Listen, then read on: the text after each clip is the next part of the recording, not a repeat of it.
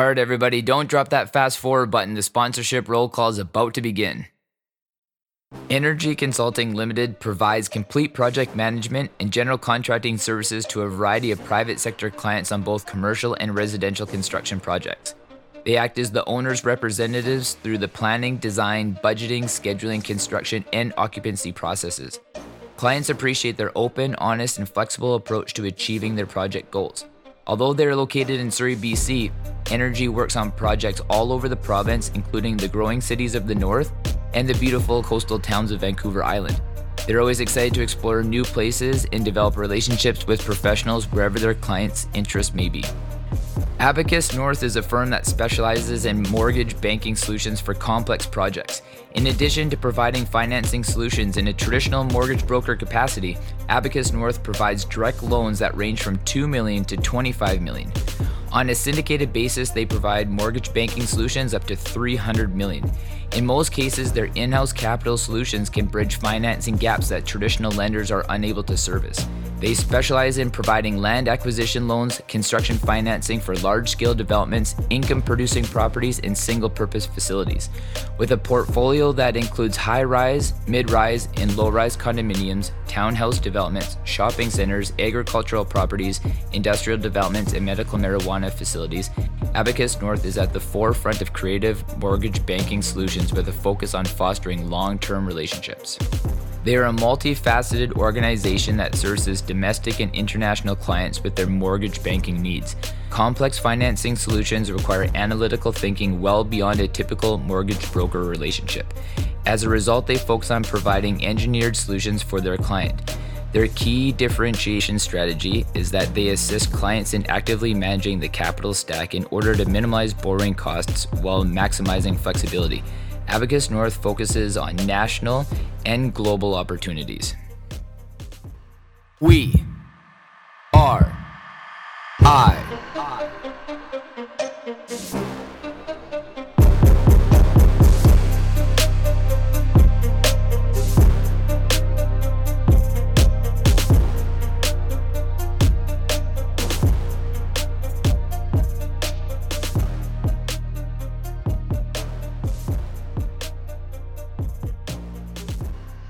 All right, everybody, good morning and welcome to another edition of We Are I. We're sitting back down here with Bridget Shea this morning, author. She's been on the podcast before, and, a lot of people gave some amazing feedback on the amount of information that was in our last podcast, and this is going to be exactly the same way. So, this is one of those moments we're going to have to grab the notepad, we're going to have to, rewind, we're going to have to play it again, we're going to have to listen to it 3 or 4 times, but again, I just want to kind of bring it back to that's the whole point of these ones is so that you have a continued resource to always go back to be able to kind of fill in the void, because we do hear so much, conflicting information in these fields all the time.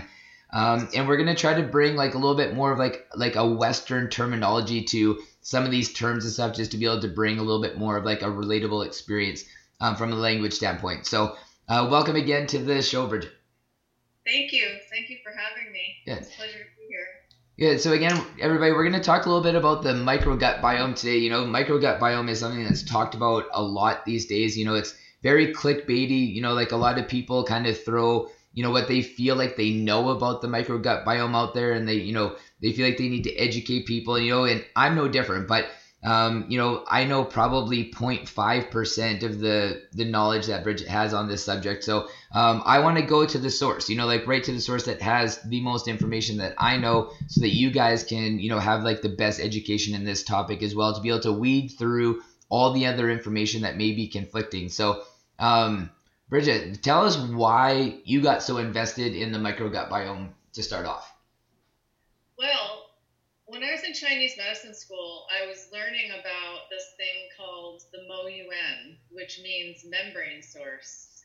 And it's this structure that was perceived thousands of years ago to exist in the region of the gut. And by gut, I don't just mean the large intestine or the small intestine, but really in the whole thorax, specifically in the lower abdominal region. And it's a place where pathogens were believed to exist and hide out, so to speak. So the idea is that the Mo-Yuan, or the membrane source, is a place where, like a netting, where things can get caught and hide in the body. And as an extension of that, I kind of figured that it also meant that it could be someplace that the body actually encapsulates something that it has difficulty eradicating. And then there's that, also the theory in Chinese medicine of lingering pathogens, which I found fascinating.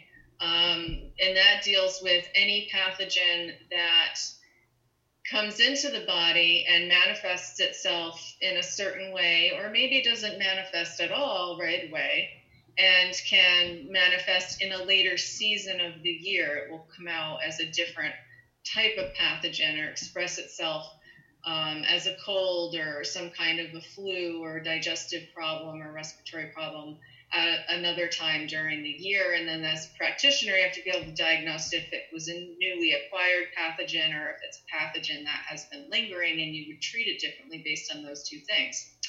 And so in the case of the Mo-Yuan, there are formulas that you use in order to treat lingering pathogens that are believed to be kind of harbored in this mysterious region of the body.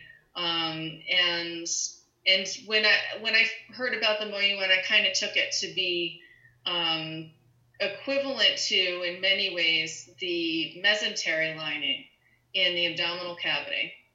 And so when I was writing the first book, we'll jump ahead, the one that we talked about last time, that book, I was in the middle of it, and there was a study that had just come out, or some scientific information published, that stated that the mesentery in the body was indeed not just this this series of connective tissue sheaths that weren't at all related, but that it was an actual organ. So the mesentery was recognized as an organ, which immediately made me think of the Mo-Yuan and the membrane source as like this separate structure in Chinese medicine. And with the mesentery, it's interesting because we've always thought from a Western medicine's perspective that the mesentery was just a functional, just had a functional responsibility in the body, and that was to help anchor the internal organs. And it turns out that in Chinese medicine, it has not just that function, but the function of, as I mentioned, harboring the lingering pathogens. And in addition to that, there is evidence that there is, well, not just evidence, we know that there are these little lymphatic structures throughout the mesentery that connect with and interact with what's happening inside the intestines. And the mechanisms of action they do that through may vary, but it has a lot to do with the microbiome in the gut. And the microbiome in the gut is basically an entire ecosystem in everyone's body. So I'll back out a little further and just give you kind of an overview of what the microbiome is. So if you look at an ecosystem on the planet, you can recognize certain characteristics about it. Like, we have dry ecosystems, we have really wet ecosystems like the rainforest, we have different ecosystems. And when someone says that word, we have a concept of what an ecosystem is, right? What we don't really have a concept of is our individual being, our entire package, being an ecosystem. And it is. Well, and especially since, like, you know, like the bacteria, like from like how I understand it, and like what I've been told is that like it's a completely outside entity of our body. Like, we just basically are a home for this bacteria to live, because they're not actually like a part of us, although that they, because they're living, because they're biological, like, you know, like they have a way of being able to control us, you know, like physically or emotionally, but like we have no way of really being able to control them. Right. That's definitely a one piece of it. And then I think the other piece is that we're coming into a complete paradigm shift in medicine where we need to look at the whole person. Like, as microbiome science furthers and they recognize the connections, how interrelated each part of the body really is, that even specialists are going to have to be conferring with other specialists, or that whole concept of specialization is going to have to perhaps expand and shift with the science that comes in, because the microbiome is something that interconnects the entire body and the body with the mind and vice versa. So we are all this ecosystem. Another part of this paradigm shift in thinking about the microbiome, or germs or bugs or microbes and ourselves, is that we've for generations perceived microbes and humans as self and other, or I should say microbes are other and humans are self, and that we're supposed to go to any means to sterilize both our body and our surroundings so that we are not succumbing to the adverse effects of microbes. So we're not getting the flu, so we don't get a cold, so we can feel clean. And that translates into also this idea of a subjective feeling of toxicity in the system sometimes, or just the knowing that, if you had some kind of a retrovirus like chickenpox virus, that you've always got that in you, and then you can end up with shingles, and it's just kind of like, ew, that kind of sucks, right? There's this microbe in me and I can never get rid of it. Or most people have Epstein-Barr, and so they feel like they need to like detox their liver, but really it might not be a problem most of the time for most people that they're harboring Epstein-Barr virus, and God knows all the other microbes and viruses and funguses that we harbor that could be harmful to us, but that aren't, because our immune system is working well enough to keep them at bay, and an extension of the immune system, that our microbiome is working well enough for us and itself to keep them at bay. So then, if we could like just like look at it like really quick, so because of like a lot of like Western way of life, Western way of thinking, and Western medicine actually has like a massive disruption, to like these, like this bacteria and these, microbes and stuff, like, within our body. Do we even have a full understanding of like how these microbes like interact with each other? Because, like, if we do everything we can, like I said, be able to sanitize life, like we have these hand sanitizers, like we, wash our clothes in these things, like we're always wiping things down, like, and like I said, just with like a lot of the foods we, like pasteurized foods, and again, like Western medicines, like we're disrupting like this process that, what I feel like we have no real concept of even being able to understand how one microbe could end up affecting thousands of others, or just like the interchange between all those, because like you said, like our bodies function together in a very harmonious way. Like I always kind of look at it as like an accordion, like when you stretch it apart, like all these different compartments expand and contract, but they play this beautiful music.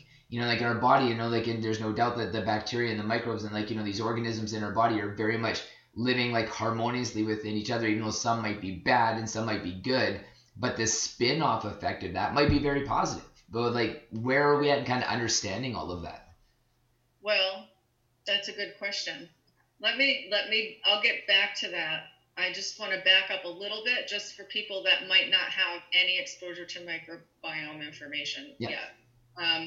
So basically, our bodies not only have microbes, meaning bacteria, archaea, funguses, viruses, yeasts, living in it in the digestive tract, but we also have them all over the place. We have them on our skin. And we have different communities of what we call commensal organisms. And commensals are the good bacteria that work together to keep us healthy and safe and strong. And so those colonies vary from one part of the skin to the other. Just like I mentioned, there's different ecosystems in the environment. Well, you have naturally drier areas of the skin. You have like the groin and the armpits and the navel, which are totally different environments than your lower back or your upper back or the top of your foot. So every part of your skin, every orifice has its own community of a mixture of bacteria, funguses, viruses, etc. Your eyes, your ears, your nostrils, your sinus cavity, your mouth, your testes, your vagina, your navel, your anus, your colon is different than what's in the upper part of your large intestine. What's in your small intestine is different. They used to think that the uterus was sterile in utero, that the placenta was sterile, and in fact, they're finding that that is not necessarily the case. They used to think the lungs were sterile, and now they're finding that there are organisms that inhabit the lungs. When I first started doing my research on the microbiome a couple of years ago, it was that the microbes in the lungs that keep things at bay so that you don't end up with like chronic bronchitis or pneumonia or something like that are transient. Oh. And now what they're finding is that the microbes in the lungs, there was a study that came out like 2 weeks ago, I think, that said that there are definite communities of microbes in the lungs. And it sounded to me from that study that they're feeling like they're more fixed. So the information is constantly being updated. There are microbes in the mouth, in the oral cavity, and there are practices that we do in Eastern medicine to keep the oral cavity ecosystem balanced. So that doesn't mean that we believe we have to go in and completely clean and sterilize the mouth. It means that there are things that we do to keep the balance of the ecosystem in the mouth healthy.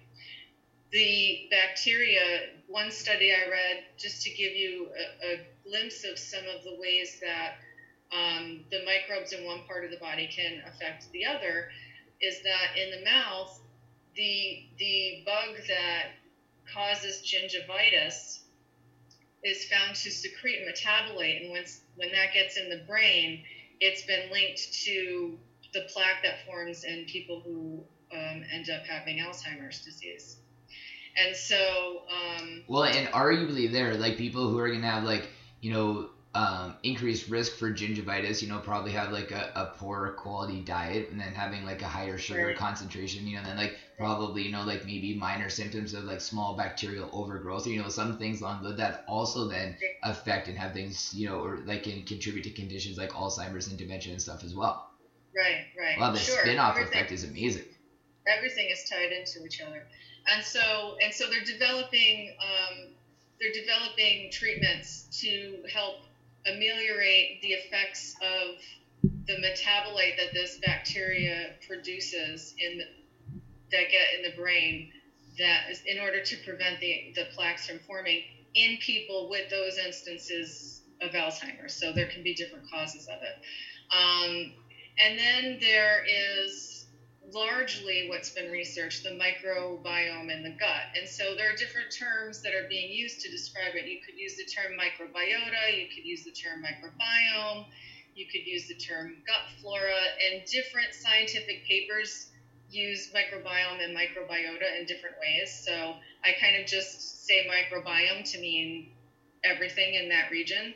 But do you think that's one of the problems though, like when people try to navigate the information, is that like, you know, like scientists, medical professionals, you know, people who are just, you know, like avid seekers of information, just everybody's kind of using slightly different terminology. So then when you're talking about, people might feel like you're talking about something different, but you're actually talking about the same thing. That could be one thing that's confusing for people, and it's a lot of long words, and the different phylums and the different, you know, strains of specific bacteria have very long words associated with them. Some of our regular, customary inhabitants on our skin, for example, include staph, which we look at as a bad guy, but there could be something it's doing that could be helpful to us. We don't know all of the microbiome. We're constantly discovering new critters.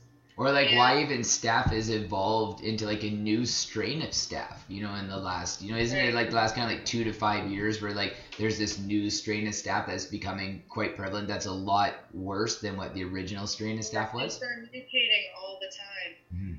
And I think that part of the reason that this is happening at such a quick rate, I mean, I'm sure there are climate scientists that will say that they feel that the warming of the climate has something to do with it, because you're changing the overall environment on the planet, and we are all part of the earth, no matter how much we want to think that we're separate from nature. Sometimes we're not. And another part of it is the overall toxicity of the planet and how it's affected our air and our water and our food supply, and how we let our food supply get altered with pesticides, and how we let our livestock be fed antibiotics, and all the antibiotics that we use and all of the other drugs that we consume that end up in the groundwater or wherever they go when you pee them out in the toilet. I don't know that those things all get filtered in the water filtration plant. And so, it's all a big cycle, and everything ends up, mixing with everything else at some point, or at least affecting everything else some way, directly or indirectly. And one of those ways is that it alters the soil composition of the soil, the microbiome in the soil, and that in turn will obviously alter the plants that are being grown, and the nutritional quality and the absorbability, and the genetic modification of seeds has, from more of a holistic medicine perspective, I think anyone in holistic medicine will say that they are pretty certain that genetically modified seeds are sort of messing with the natural intelligence inside the body, and that contributes to food sensitivities and to more allergies and to more inflammatory conditions and to more autoimmune conditions. I actually heard something very similar to that too, because as we know, with like when nature genetically modifies anything, like you're talking, it's like thousands and tens of thousands of years for these small genetic modifications to be able to occur, typically in nature, which then our body actually has like those thousands and tens of thousands of years to be able to like adapt to that process, but now we're talking like less than a decade, like they can completely change like the genetic makeup like of these strains, and like our body has no way of being able to catch up to that, because we've never evolved in a system that things have rapidly changed that fast. Everything is over like a course of time. It's like that nudging the ship theory that I always use. Like you don't turn an oil tanker 90 degrees. You start 100 miles out and you make like a 1 degree change, and you eventually end up on course. So like that's like with our bodies too. Like we've always been offered like this graciousness of time to be able to catch up, but now we don't. And on top of that, then like you said, like we have antibiotics in our food, and like we're consuming antibiotics and all this kind of stuff, so like we're disrupting like the natural process. And plus then when we think we're doing something, even what's good potentially couldn't be, because we've added this new genetic strain, which our body's like, well, I don't know what to do with this isn't before, so like obviously this unknown invader in my body, I have to attack this, or I have to not allow this to be like a positive experience, because it just doesn't know what to do with it, even though like it might be healthy food. Yeah. It's like Lao Tzu said in the Tao Te Ching, nature never hurries, yet everything is accomplished. Yeah. So if it's done according to the time that nature is used to working at, probably no harm done. But when we are just rushing around trying to alter everything because largely because we are so disconnected in our consciousness and our awareness of who we are from the rest of nature, that we are just rushing to change things fast, fast, fast. It's not serving us, and we're fast, fast, fast becoming sicker, sicker, and sicker. And the shameful, or the saddest part of it is that even people who are aware and want to live the most healthy, simple life possible, and just be happy and take care of their families and enjoy life, are also suffering, because there is no guarantee that you're not getting, you're not tainted by genetic modification somehow, for example. There's no guarantee that you're going to be getting pure water, even if you're getting a bottled artisanal water or something like that. There's just, it's all kind of a crapshoot right now. Mm-hmm. And we're just all we can do is become as educated about it and do the best that we can with everything, and tune into our own sense of intuition and instinct as much as possible. Slow down enough to be able to do that, and then do that so that we can make better informed choices for ourselves. Like sometimes you might go to the grocery store and you usually get this one thing, but sometimes you just might feel like you shouldn't, and then that's what the kind of thing that we need to listen to. Or maybe you're going to go the long way home one night for some reason, and that's just the kind of thing that we should listen to. And I think that we've gotten away from that because we're so distracted by all of our responsibilities, or our perceived responsibilities, and keeping up with life, that we're actually, in a sense, not really living, and we're also affecting the microbiome adversely by living that way. Yes, and I think the nice part to me, like the part that I value the most about all this, is that you don't have to be that person anymore. Like when you decide to, like want to live healthy, and, you want to have like a healthy, microgut biome, and, you want to eat local, shop local, you might want to walk instead of driving. You want to have, vegetables instead of meat, or, so like there's just all these concepts are being a lot more globally adopted now. So like you don't have to deal as much, like with like the emotional fallout of wanting to do that, because like it wasn't too long ago, like, and I know like in BC's pretty progressive, but like you would still be like that person. You'd walk around with the labels being like, oh, that guy, or like this person does this, or like, oh, you're like that crazy hippie, or like something along those lines. But it's nice that we're starting to shed at least some of those barriers, because some of those barriers that which inhibit people to be able to freely express themselves, because that free expression also comes,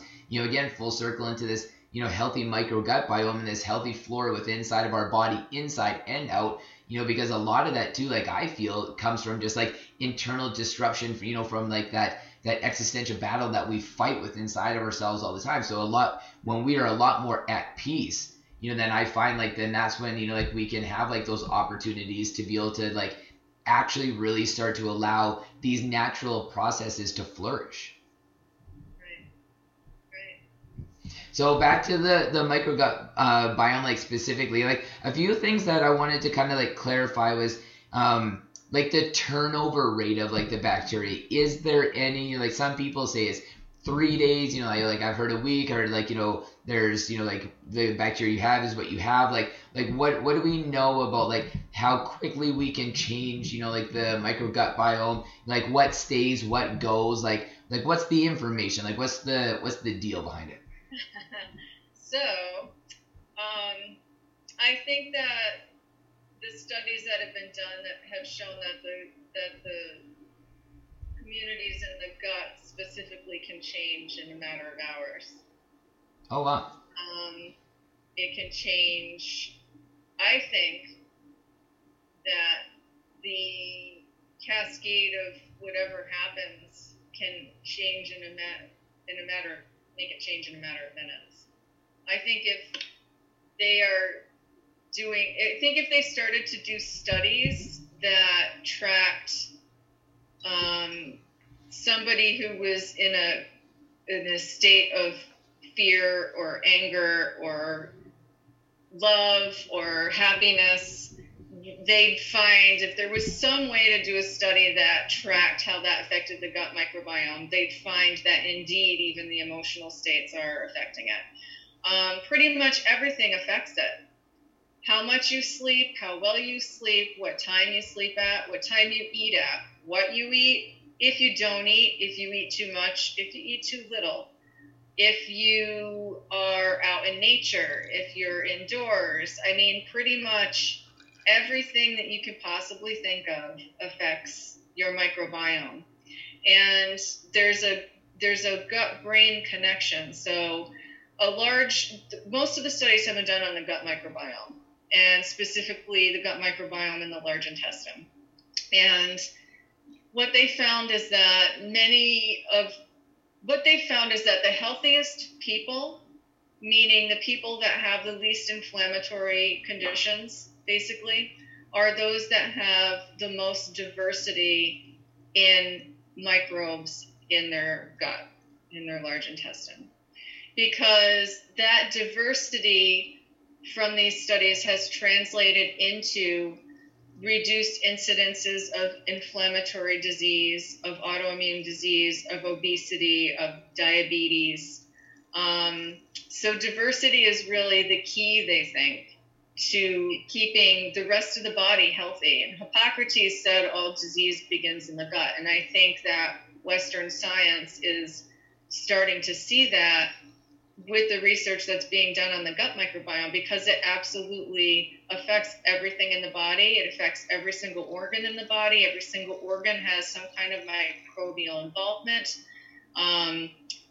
There is microbial involvement in, for example, they found that there's lactobacillus culture in breast tissue and in higher quantity in women who have reduced incidences of breast cancer. So they feel that there's a lactobacillus preventative quality in the breast tissue, which, I mean, who would even think that there'd be microbes hanging out in their breast tissue, right?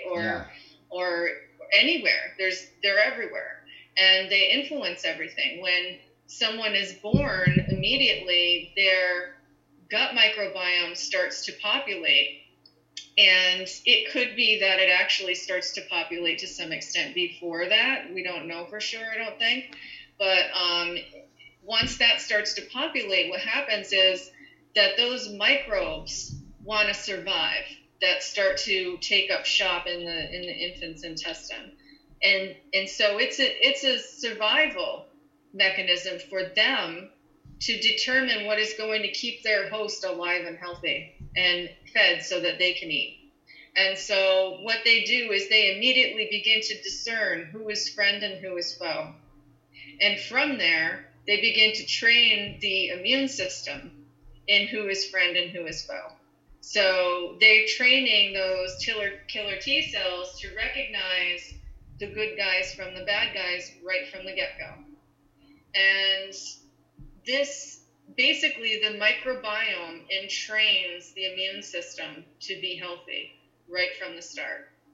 So do you think some of like the bacteria that we host, do we know if there's any direct correlation between them and memory T cells?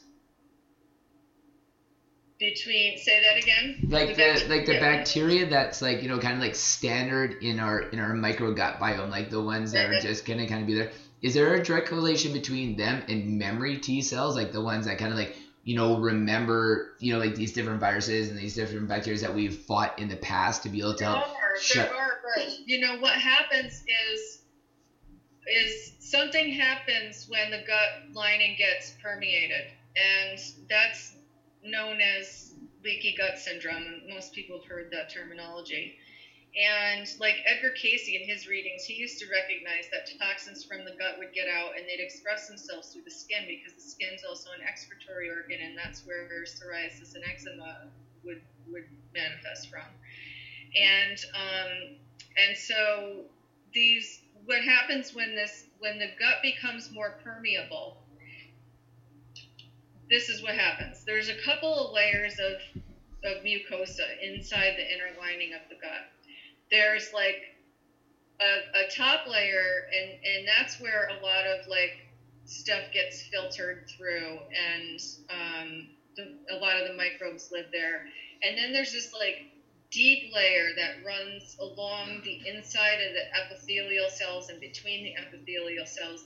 Those are the first, that's the one cell wall thick membrane that lines the inside of the intestine. So what happens is that there needs to be some kind of crack or burrow or wearing away through or of that protective mucosal membrane, which is kind of got these little guards in it that are that are telling the rest of the immune system in the body that there could be a pathogen in the gut.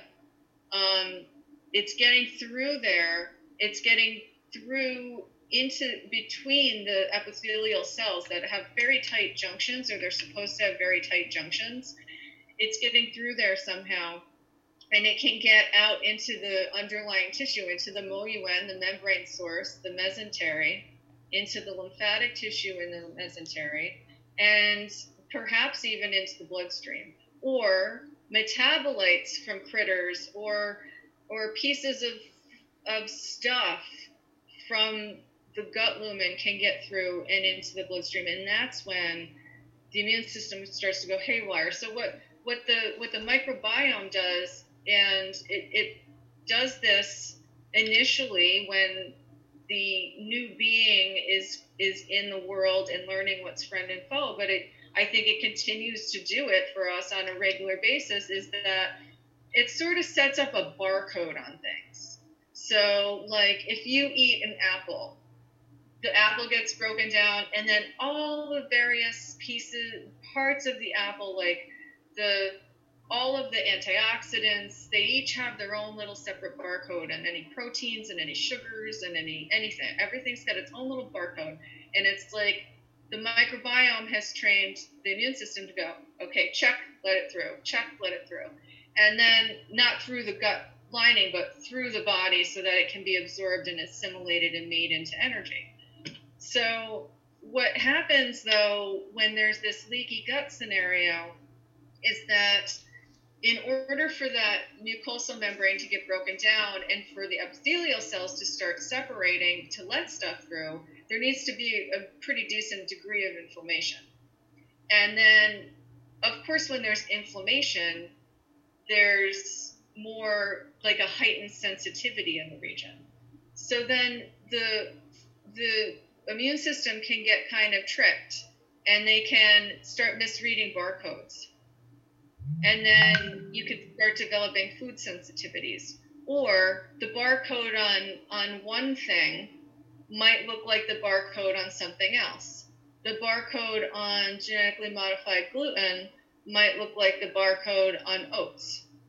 And so now you've got someone who may have a sensitivity not just to gluten, but to oats. That's an example. I'm not saying that happens all the time, but that's just kind of the way that the cascade can happen, so that the body starts to recognize things that are supposed to be our friend as foe. See, and how I was looking at, sorry to cut you off, like how I was looking at that when you were explaining that is, traditionally, arguably you would think that like when we are presented an apple from nature, we would be consuming it as an apple. But if you look at it now, we have apples, apple juice, apple cider, like apple purees. Like we have all these different ways. We have, people who cut the skin off apples, and just have like the inside. Like we have all this way that we've changed this. So it's like we have like this barcode, and then we have like these sub barcodes that like I wonder how confusing that potentially is for the body. Like, and do we even know that? Like, is it something like our bodies and the bacteria, like, in our gut are just like, okay, well, yeah, I know that is close enough. Or is it like, well, it's close, but it's not really this original barcode. Like, what is this really? Well, to create an inflammatory response, there has to be some recognition that what you've ingested is foe, is not good for you, is a toxin, is a pathogen, whatever the body wants to call it. So in order for that to happen, let me back up. Processing food in a natural way, like taking an apple and cooking it to make applesauce or baking an apple, it doesn't change the fact that it's still the same apple, right? But when things are genetically modified, it's not the same as the thing that was before, because you're messing with the DNA of it. You're not just changing whether it's in liquid form or frozen form or cooked form or, fresh form. You're actually changing its original makeup. And the body's been coded to recognize things in their natural form. Have people always had sensitivities and allergies? Probably. There's probably always been that problem. There's probably always been that glitch in the system. And the body's doing what it knows to do to keep you healthy and help you survive. So it's not like the body's doing anything wrong by having all of this inflammatory response, but somewhere along the line, it gets confused somehow. The intelligence of it gets confused, or it gets overwhelmed, or it gets tripped up because there are so many changes, there are so many things going on, or so many things that are being ingested that aren't right for that person at that time, or whatever it is, or they're constantly eating at night, which increases the inflammatory response in the body. There have been studies that have shown that. It could be any number of factors that are creating it, that are creating that initial shift into an inflammatory response, or recognizing something as not friend. See, and to me, when you're explaining that too, and especially kind of going back to how you said that, our gut biome can change within a few hours. It's interesting to me that our body has the availability to be able to do that, because it isn't until very recently, in our human experience on this planet, that we've had the type of accessibility to different things what we have now, whether that be food or environmental factors, or different ecosystems. For a long period of time, we were kind of subject to just a very small pocket. So you would think if I had to kind of hypothesize something, I would say that our microgut biome should probably typically change quarterly or seasonally. They do change. Yeah, yeah. So to have the ability to be able to change within a few hours, I wonder what or why our body ever started to adapt that process to be this valid process that it needs to run regularly. Because obviously we know with our bodies, we only have genetically morphed into these environments because of a need to be able to do so. So I wonder what the need was over the course of these thousands and tens of thousands and hundreds of thousands of years, where the microgut biome was I need to be able to change within a few hours. So I'm going to make sure that this process is available to my host. Then what really makes me kind of start to think and expand from there is that I know I've thought this several times listening to different lectures and podcasts on the microgut biome, is the more that I start to feel I understand just the 10,000 mile sky high view of it, the more I feel I don't even know if I'm in control of my everyday for the most part, or whether I'm being controlled by all this bacteria in my gut, because it seems how much of a responsibility it has to make it so that I can wake up in the morning, or I can function, or I can be happy, or whether I'm going to be sad. I feel I have very little control over any of this. Well, you do have control, because if you want to start somewhere, and the easiest place and the first place people think to go to start is to their diet, right? So we know that eating a varied diet, and I've heard one functional GI doc say minimum 30 different plant foods a week, including grains, is the way to go. So you could just start there. and then implementing the principles of Eastern medicine surrounding diet. I mean, Hippocrates wasn't the only one to say that all disease begins in the gut. That started years and years before he came on the scene, in the traditions of India and China. So, I mean, in Chinese medicine, even, we treat peripheral, like even something like Raynaud's, we treat by giving digestive tonic. You wouldn't think of that. Mm-hmm. I mean, you would think you would need to increase circulation or warm the body somehow with a serious yang tonic. No, digestive tonic. The simplest digestive tonic that they have in Chinese medicine often can do the trick.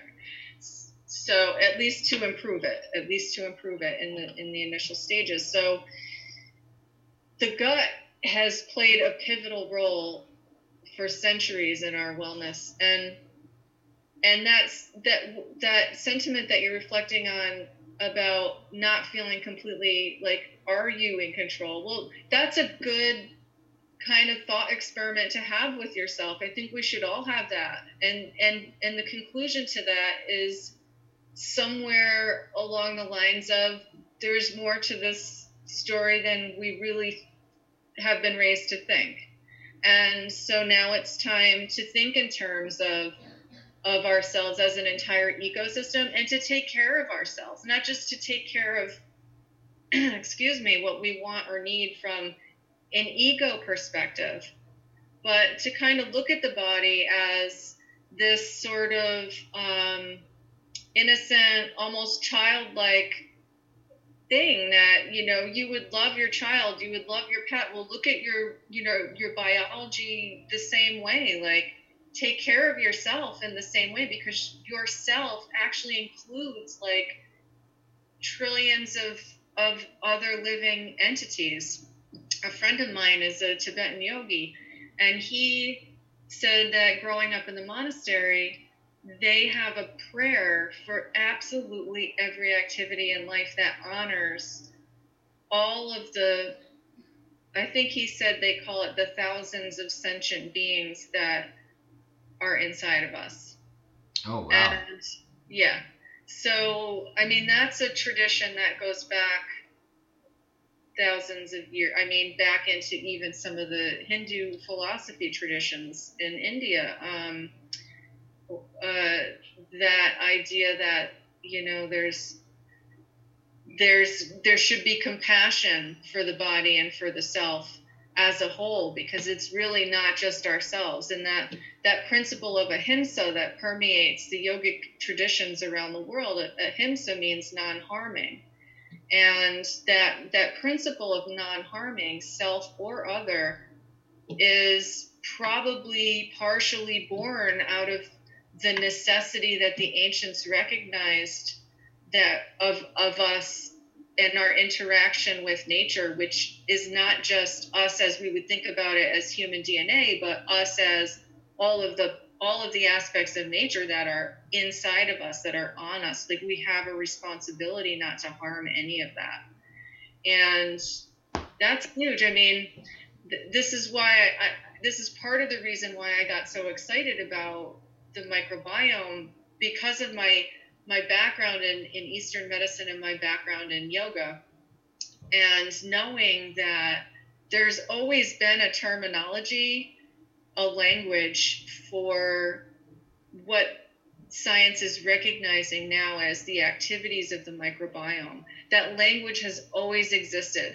The intent to care for that and to keep that balance has always existed in Eastern traditions.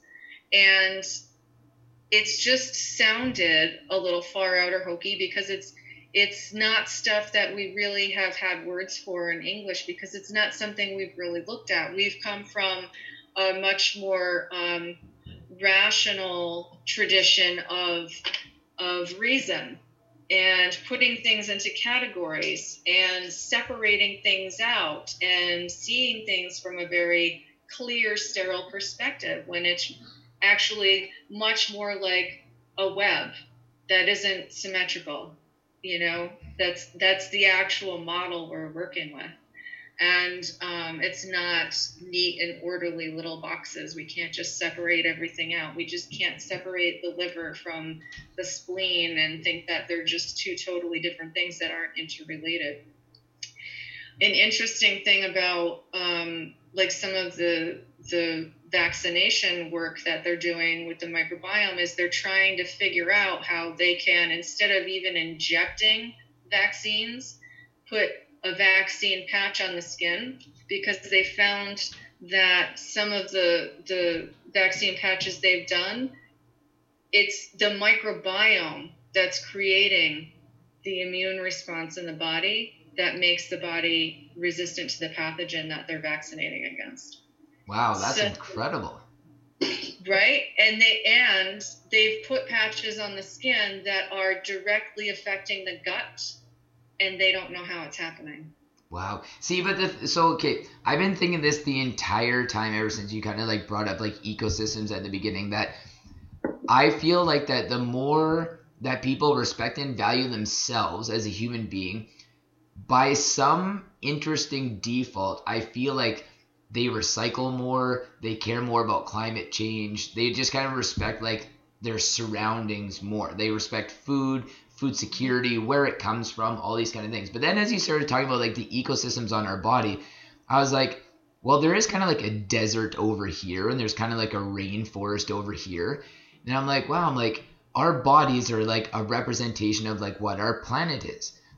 And then I was just like, well, what little I know about other planets, I'm just like, well, there's planets that are like a volcano, and there's some planets that are like, you know, the Arctic, and then there's some like we would know. I'm like, all these are just like little like representations of like this greater thing, you know. So it's like I can kind of snowball how a human being is a direct representation of like a continent, and how a continent is a direct representation of the planet, and the planet is a direct representation of other planets, creating, you know, like our oh, it's not even coming to me, but like all the collection of planets in our solar system, you know. So it's like, it's so funny when you're willing to be able to have an understanding how we are all connected, even to that level, how like arguably you can snowball it so far down the road like that, you know, where it's like, well, we put this patch on the skin, well, we don't know how it affects the gut microbiome, but I do know how if you change ocean currents over here, it produces a storm over here.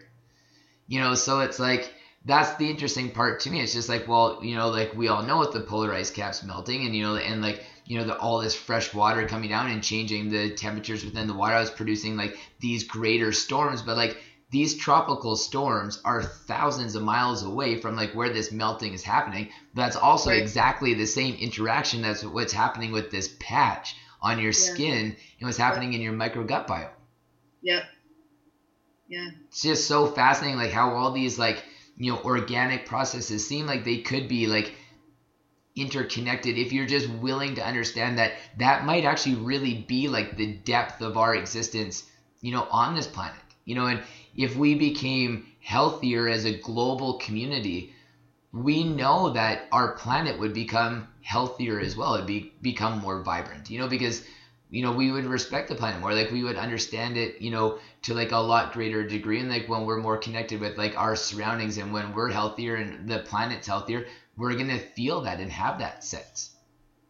I find it to be incredible. And that's what gets me so interested in like Eastern philosophy and Eastern style, you know, like medicine and like these, you know, like everything that's come before us, because I feel like Western culture and Western philosophy, like they don't offer me like a lot of that kind of depth. Like it just seems, as depth as it gets, it seems still so very surface to like where it potentially could go. Yeah, it is.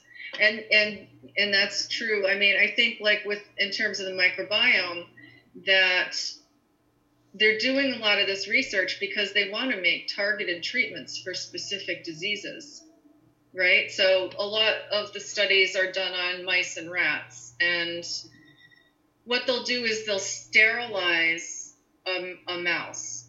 Like it'll be in a sterile environment, completely sterile, devoid of any microbes whatsoever in its body, or so they think. That's what they're going for. And they'll take some sterile mice, and they'll take a mouse that they made obese. And they'll take the fecal matter from the mouse they made obese, because a lot of the microbes come out through the feces, and they'll put that in one of the sterile mice. And then they'll take a lean mouse. They'll test what microbes come out of the lean mouse, and then they'll put that in the sterile mouse. The sterile mouse will be lean, that had the lean gut microbiota from the lean mouse, and then they'll have the sterile mouse with the obese mouse's fecal matter will become obese. And so they're looking at identifying which types of microbial communities result in which types of metabolisms, or which types of diseases, or which types of states of health, so that they can then create treatments that ameliorate those conditions in people that have them. So here's a good example. In cases of people that have C. difficile infections, sorry, my throat's dry. They have done fecal transplants. And this actually started back in ancient China. As far as we know, this is where it started, where there was a doctor who would give what was called yellow soup to patients with dysentery. Yellow soup was just probably looked like what it sounds like, because it was a concoction of fecal matter from a healthy individual that was made into a decoction that they drank, and that would stop the dysentery. That was the treatment. So imagine trying to get people to drink that one. But I guess if you grow up in like a culture and an understanding where like that's just like what you do, but imagine, like, I look at everything from like a Western perspective. Like, it is so hard to even say, like, hey, try eating some ginger, hey, or try eating like this guy, just to be able to, and people just like are forward facing of that, like the resistance. But it's like, the one thing, like when you talk about things like that, like that I think is, like, when do we get to a point where we can kind of just like allow ourselves to be like submissive more to like these like Eastern style principles and these medicines that have been around for so long? Like, yeah, they might have a little bit different face on them now. Like, we're probably not going to be drinking that same concoction, but when we realize like how valid they are. Well, that's a good question. I think more and more people are becoming more and more open to the Eastern way. And I think more and more doctors, when they, get disillusioned with actually what they got themselves into once they're out in the workforce for a while, at least the model they got themselves into, are going to start leaning in that direction more as well, for themselves and for their patients, because it's a holistic perspective. And this is a holistic paradigm. This microbiome blows the roof off of thinking that we're separate from nature, thinking that everything's parts and pieces, thinking you can just go in for 9 minutes and talk to somebody and have your disease treated with a pharmaceutical. Every single thing that you ingest changes your microbiome. And I believe that the emphasis in Eastern traditions on the quality and tone of our thoughts and our emotions, and the importance of keeping them high quality as best as we can while remaining, human and still going through all the emotions when it's appropriate, is also strongly rooted in this microbial concept, or reality, because so far everything else that they're coming up with in these studies is completely proving all of the dietary recommendations, lifestyle recommendations that are given to patients on a daily basis that go for Chinese medicine or Ayurvedic medicine consultations. And people just won a Nobel Prize for circadian rhythm study, and we've had a circadian clock in Eastern medicine for thousands of years. So, and Swara yogis have been practicing regulating their activity based on what their diurnal rhythm is for God knows how long. So, so I think that this concept of self and other is going to be coming under more scrutiny as more of this microbiome information comes out in the Western world, and more people are recognizing that they are intimately connected with everyone around them, and with the earth and what they're eating, and with the air quality and what's happening on the other side of the planet, as much as what's happening in their own community. And I just think it's inevitable that that's going to have to happen, because otherwise there's no other alternative for us but to continue to go on harming ourselves, but we'd be doing it knowing we're doing it. You know what I mean? Like, if you don't become more aware of these things and take care of yourself from a more holistic perspective, once you have that knowledge, in the Charaka Samhita, it says that's the greatest sin. Well, that's what I was going to say. It's the greater two evils, right? Knowing you're doing wrong and doing it anyway. Knowing something is wrong and doing it anyway is the worst thing you can do to yourself in Ayurveda. Yeah.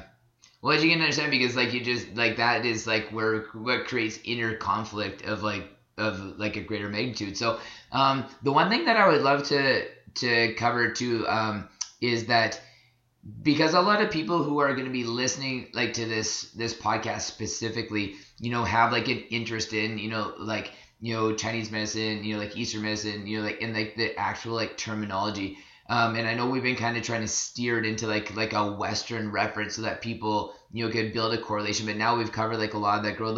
Like how is all of this perceived, from an Eastern standpoint, like terminology wise, like the gut biome, like the bacteria, like the spin off of it, like what can you kind of like walk us down that road of like what the face of this would look like, but from an Eastern perspective? Yeah. So from a Chinese medicine standpoint, a huge word for microbiome that doesn't just incorporate the microbiome, but other things as well, would be qi. And everybody's heard that. So I think that's like a good place to be able to start, because it's a really important place to start, because I think that a majorly held belief is that qi is some ethereal substance that you have to be in a very high state of consciousness in order to perceive or to experience, and that's just not the case. Qi manifests at every level of material existence. And one of those levels of existence is that of the microbiome. And before I got into really researching the microbiome, the word that I used to translate qi into that made the most sense to me for my clients is vitality. So if you can stick the word vitality in where you would usually say qi, it will probably click or resonate a little bit better. So we have the qi of food, for example. This is called gu qi in Chinese medicine. And this is the qi inside your food. It's the vitality inside your food. Vitality indicates that something is alive, moving, active. And what would that be inside the food? That would be the beneficial or what would become commensal bacteria in your body. So I think the gu qi of the food that we take in is an aspect of the microbiome, or one way that we can perceive the microbiome. So if you're eating yogurt that has cultures in it, those cultures are probiotics. Those probiotics are beneficial microbes that are known to have positive effects on the mind and the body. Those cultures in the yogurt would be the yogurt would be the gu, the food, and those cultures would be like the qi or the vitality in the yogurt. Could the other aspects of the yogurt, like the calcium or whatever else is in the yogurt that's beneficial to our bodies, also be the gu qi? Yes, but it's not just that. It's also the microbes. The other aspect of gu qi is that the microbes in our gut are internal probiotics. right? So you can go to the store and you can buy a bottle of probiotics, which is, by the way, like $1 billion a year industry already. You can go buy some probiotics and you can try and take those probiotics to increase your vitality. But you already have those probiotics in you, a lot of them. I'm talking about like the average healthy person has them. Someone who hasn't been on antibiotics for a couple of years, if ever, for example. And so what we need to do is to think about not just taking the probiotics that are for sale, but cultivating the inner probiotics that we already have. And how do we do that? We do that with prebiotics. Prebiotics are the foods that the probiotics in our gut, the microbes in our gut, consume in order to flourish. And so part of the Gucci of food is its prebiotic quality. Does it have the right types of, does it have soluble and insoluble fiber? So does it have these starches, these carbs that we can't break down with our human cells, but that our microbes break down for us? One of the things that I thought was clever was thinking about, I was reading a book on the microbiome of the soil, and they were talking about how cows don't actually eat grass. Cows don't eat grass. The microbes in their gut is what's really, I mean, if you look at eating in terms of the entire process, the entire assimilation process, the cows may be ingesting the grass, but they're not actually eating. They're not nourishing themselves with the grass. The microbes in them are doing that. So we don't necessarily break down all the fiber in a substance, but the microbes do, and they're using that to nourish themselves and to nourish us with whatever metabolites they produce that influence our health in a positive way. Now, is that where we get into like fermentable fibers, or fibers that can become like fermentable fibers in the gut? Yeah. So because when they ferment the fiber in the gut, there are substances that are created, and one of them is butyrate. And butyrate is known to be like the number one food for the epithelial cells in the intestinal lining. Oh, wow. So is there, unless if your diet, I guess kind of like we'll see like the chicken before the egg here. So if your diet is inherently lacking like substantial like nutrients regularly, like you're talking on a daily basis, like, you know, maybe like the typical average person that might be, you know, like a coffee and a muffin in the morning, you know, maybe like some McDonald's at lunch, just like a really just kind of junky diet. If a person like that takes probiotics because they don't have a lot of like prebiotic quality to their food, is there a point of taking the probiotics, or you like, or is it, or is that more of an emphasis that you should, because you're not feeding your probiotics in your gut with prebiotics, so it's even more important that you do take a probiotic? Well, somebody like that, I mean, at this point in my understanding of how things work, it would be on an individual case-by-case basis that I would look at that. I wouldn't just tell that person to go out and eat 30 different plant foods a week.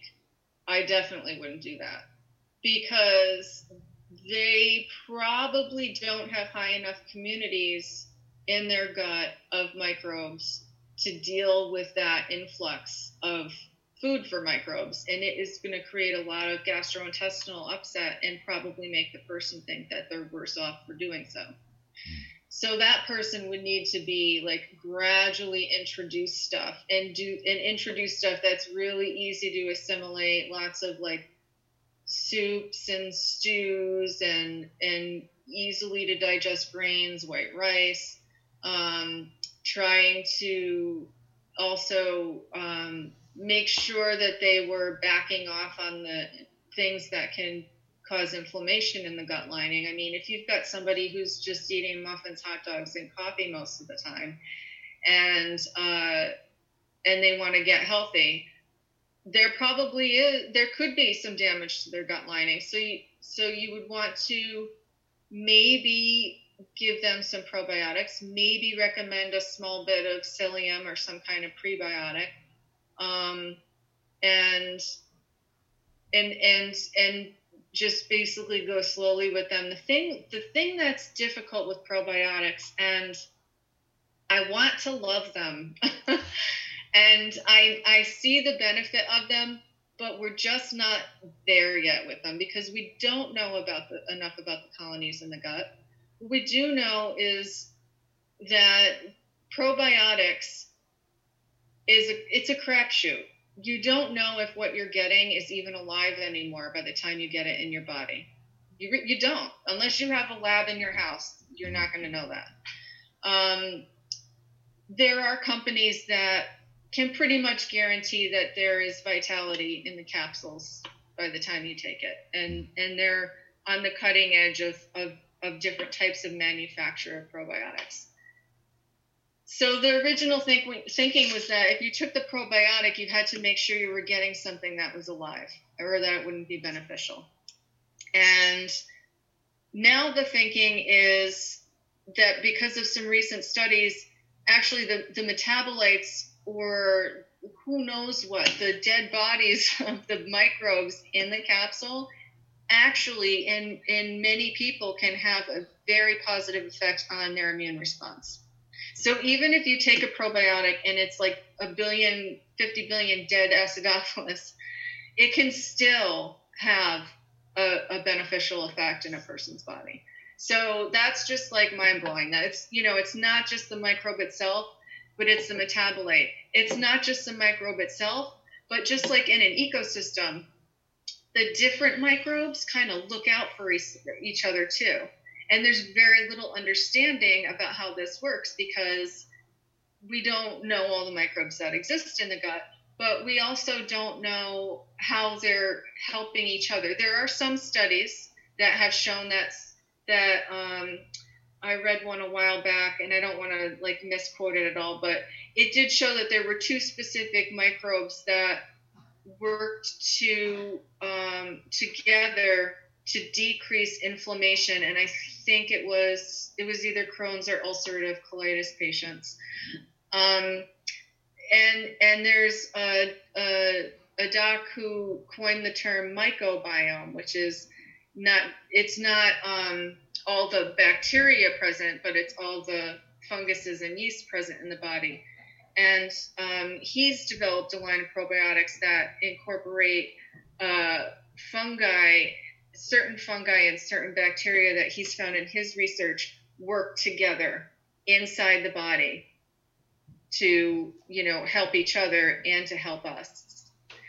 So it's hard to know, like with probiotics, what is going to help who, because they're going on the studies they've done so far, on the strains they've done so far, and then they're kind of marketing those things toward conditions. Like there's vaginal health, there's urogenital tract health, there's mind-body axis health. And they're trying to pick and choose the microbes that they've ascertained from a handful of studies on this or a handful of studies on that. They put them together, stick them in a capsule, you take it, that it's going to help affect a positive change in that area of the body. But then there are people who might have, like you said, small intestinal bacterial overgrowth. I've had several clients that don't take probiotics right now because they have an adverse reaction if they take them. They might get more bloating and gas and discomfort. So even with that, it's something that needs to happen on an individualized basis. Overall, would I say probiotics are a positive addition to one's healthy lifestyle? Yeah, I think at this point, overall, that, the research is showing that for sure. But again, I think the best thing to do is to do things that diversify your microbiome. Those things are tons of fiber, varied diet, including everything, not just vegetables, everything, exercise, adequate sleep. And those are all things that are really important and all things that change the microbiome on a daily basis. So see, and the thing is too, the part that I find like the most ironic about all this is, like typically the people who are going to like seek the path of like taking like acidophilus or a probiotic, or like whatever face you want to put on it, are typically going to be consuming enough like prebiotic foods where it's like, do they really need to be doing this? Like I always find like it's like the people who are going to work out. Like they're already doing that. Like the people who are going to eat healthy, like they eat. But when you're in that category, you're always kind of searching for a little bit more to be a little bit healthier, and like that's where I find like, but where's the homeostasis in that? Like, can we eliminate like even entertaining a probiotic because of the fact that we eat enough prebiotics? Like, is that like the case? Like you said, like how beneficial is it? Do we just know prebiotics or probiotics are beneficial? So we're just like, well, we should take these, but again, like, if you're having enough like prebiotic food and like you have like enough diversity, maybe you can eliminate that because there's one less thing to think about, because that's what like health and wellness is polluted with, is like 10,000 different ways of trying to be like healthy and well and holistic and everything. It's like, that's like always my quest is, what are the things that we could potentially eliminate because we're doubling up or tripling up on all these systems that like, come down to, and that's why I always try to really over explain to people. It's like, look, if you go outside, if you eat real food and you just focus on like realizing like what makes you happy as a person, like I really think like we can like weed some of these things out, because like the one thing I want to kind of get into it a little bit here, like if we can, is like I know that there's not a lot of people, including myself, that have any concept of like the funguses that are in our gut. Like, is that something that you're well versed about, or is that something that you could shed a little bit light on? Because when you started talking about it, and I was just like, okay, well, here's another thing I got to learn about. So, like what's the scoop behind like the fungus? And because I know everybody knows we have like yeast, and I think a lot of people have heard of like candida cleanses, and I know like all those kind of coined terms we've been living with, but I don't hear anybody talking about the funguses in our body, or like how we nurture that fungus, or like do we need to eat more fungus to be able to increase the healthy fungus, like maybe kind of go into that a little bit. I don't know a ton about the microbiome specifically, because there's pretty much been this one researcher who's focused on it, and the rest of the research studies are on the microbes, on the bacteria. So I don't know a ton about it, but what I do know is that it's also part of the commensal system that makes up the microbiome.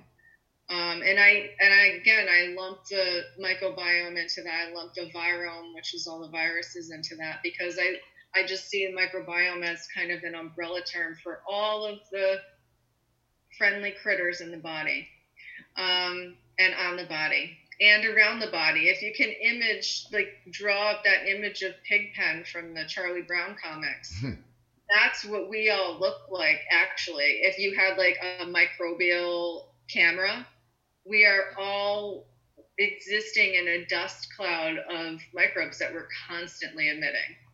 That's crazy. That'd be amazing to be able to see, because we have a lot of like 3D imagery cameras, that show you like your fat concentrations on your body, or your heat signatures, or X-rays, MRIs, CAT scans, all that. But it would be interesting to be able to step into like a 3-dimensional camera to be able to like show you that picture, like what it looks like, or like how like that changes, or because we're like this capsule that's emitting like all this bacteria.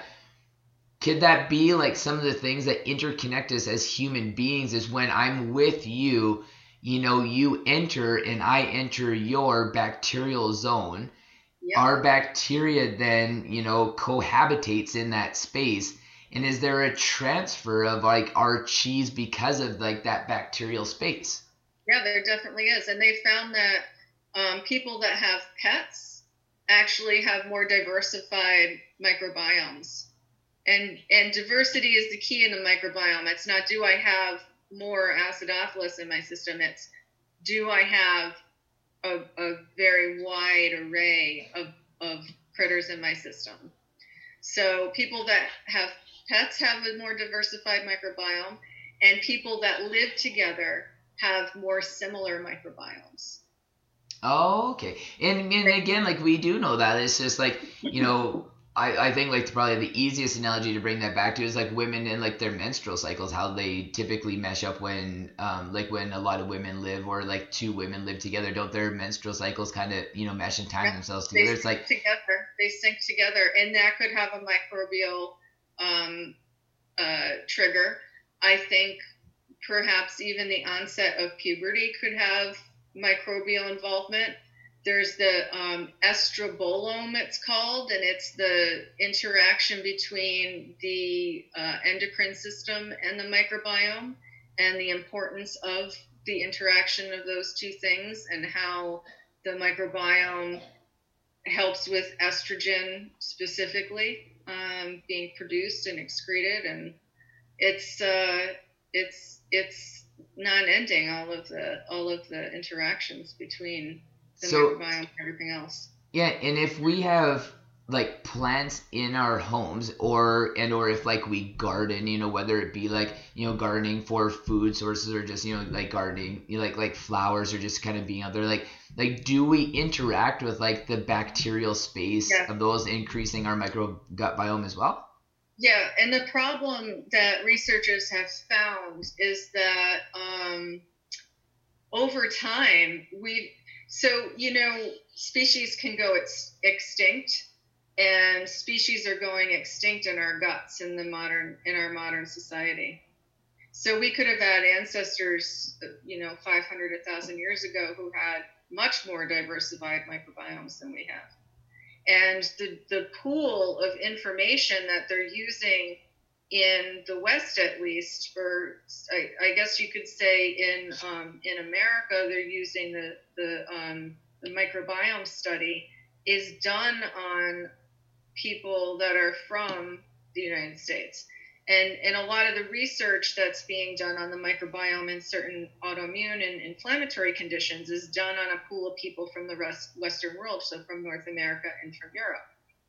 And the microbiomes of those people is like, we're taking people from that pool and saying, oh, here are the healthiest, most diversified microbiomes. This is what we should base everything on as far as what a healthy microbiome is. But then they're going into these like tribes in different parts of the world and testing their microbiomes now. And what they're finding is that we have, like, even the healthiest of us in modern countries don't hold a candle to the strength of the microbiome in a tribal person's body. Well, and you even see that with like the amount of parasites that can live inside like a tribal participant's body. Like it's like I remember reading this study. I wish I could remember like the amount of parasites, especially like tribes that live along water, is like mind-boggling. How many parasites that if we had even like one or two of these in our body, like we would just have like severe adverse reactions, and they're seemingly walking around completely fine. Yeah, like they don't have the inflammatory chronic conditions that we have. Yeah, they might not live as long. I mean, look at the conditions they live under. I mean, we wouldn't even make it as long as they do if we lived in those conditions, most of us. But, they don't have all the vaccines or the antibiotics or the modern conveniences of living, but they also don't have the chronic, autoimmune stuff and all the allergies and stuff like that we have. And they found that people that go in and live in those tribes and eat like them and live like them, their microbiome changes to one that's more similar to the tribal people than to the one that they originally came from. It's so crazy how we can adapt that quickly. Like, and again, like before, like we never had the accessibility typically to be able to like regionalize ourselves in different parts of the world so quickly. Like I can hop on a plane and within 24 hours be anywhere in the world, but yet our bodies can hyper adapt to those situations that quickly, or even have like the availability to even be able to do so. Although crossing time zones also sends a hit to the microbiome. Really? Something, yep. So then, like we were saying, like if your circadian rhythm is off, like if you're jet lagged, or like we're, and especially in like Western culture where we really get away from like going through like our light cycles, like arguably like that's a foundation too of like a prebiotic to be able to like nourish like our healthy gut biome. Absolutely. And in terms of people that travel a lot, say you're someone who's really healthy, you have a really good routine, you're living according to your circadian rhythm, eating according to seasons, because the microbes change according to the seasons, because we're supposed to eat different things each season, because that's what for time immemorial has been happening. And so our bodies have adapted so that like microbes that are more suited to break down nuts and seeds and meat are more prevalent like in the wintertime. So in addition to people that are living more healthfully, and instead of being on all these supplements and everything, maybe if they know they're going to travel, take a probiotic. Mm-hmm. That could be the time that they take it, or before, if they have to go in and have some dental work done, maybe they're going to give them an antibiotic. Maybe they already know that they can take probiotics before that.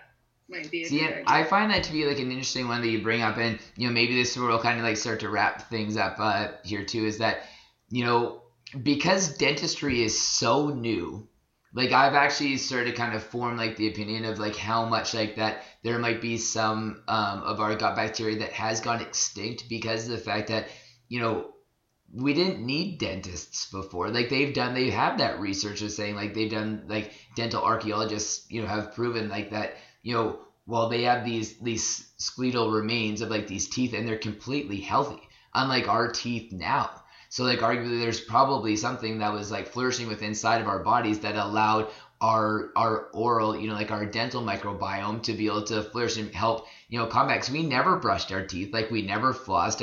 Our dental arches were a lot more wide, like we had a lot more space between our teeth. But like they don't find a lot of like the dental conditions in any of these specimens that they have found compared to like what we have today. Yeah, and actually they've found that there's a component of breast milk that actually, if a child is nursed until they have their teeth, it's something that is in the breast milk that fights off the bacteria in the child's mouth that cause cavities. Really? Yep. And is that something that lasts, or is that temporary just to I think it's probably temporary while they're nursing. Yeah. I don't know. But if they have that foundation, maybe that colonizes, who knows? And those are the things, like how long would it be that we would ever know that, or like, when do those studies even start amongst all the other, millions of studies that we need to do to be able to even start to understand this. And that goes back into, so we have this information from Eastern medicine on how to take care of ourselves, body, mind, and spirit, optimally, in tune with nature, with the purpose of achieving good health, longevity, and success in life. All right. So the ancients weren't just looking to survive, they were also looking to thrive. So this is based on a model of what do we need to do to thrive in life and have the most vitality, and for the longest amount of time, quality of life as well as we age. And so we have all those guidelines laid out for us in Eastern medicine. Western medicine has some amazing emergency medicine and medicine for tons of other things. But what they don't have is the regimented, the structured model that was put forth by Eastern medicine. And they may have studies that are starting to back up some of what was taught. But if we just don't even care about the studies, if we care about achieving vitality and healthful longevity, then why don't we just follow these principles right now? Because they're going to make us feel better, and they're going to help us to take care of our microbiome without even trying to take care of the microbiome. We're just trying to take care of our whole being and be happy and live the best life that we can. So again, even with all the science, we can just go back to what the teachings are and have faith in their teachings on circadian rhythm, their teachings on eating right for your type, and follow those models. And then we have all the answers we need, and the proof is in the pudding. You just have to be consistent with the practices, and you'll find out for yourself, what works and how good it feels when it does. Awesome. We're going to wrap things up there because I know that you're a little bit pressed for time, but just quickly, like social media handles, website, like email address, like the whole bit, just so people, if they, want to get in contact with you or just, kind of research you a little bit more, and books are like, I don't know if you can, kind of throw out the name of what your new book's going to be yet. I don't know if it's available yet or you can share that information, but just drop all that information in real quick before we go. Okay. All right. So my current book, the one that we talked about last time, is Handbook of Chinese Medicine and Ayurveda, and that can be purchased anywhere you buy any other book you're going to purchase. It's published by Inner Traditions Baron Company, who is also the publisher for the microbiome book that will be coming out in the fall of next year, so the fall of 2020. I don't have an exact date for it yet. The working title is Mind Your Microbiome at this point, but I'm not sure I'm going to stick with that. And if you want to get more information about any classes or lectures, or if you want me to come do a lecture for you somewhere or I teach teacher training programs and stuff like that. It's really fun. Then you can go to my website, www.bridgetshea.com. And my email address is bridget@bridgetshay.com.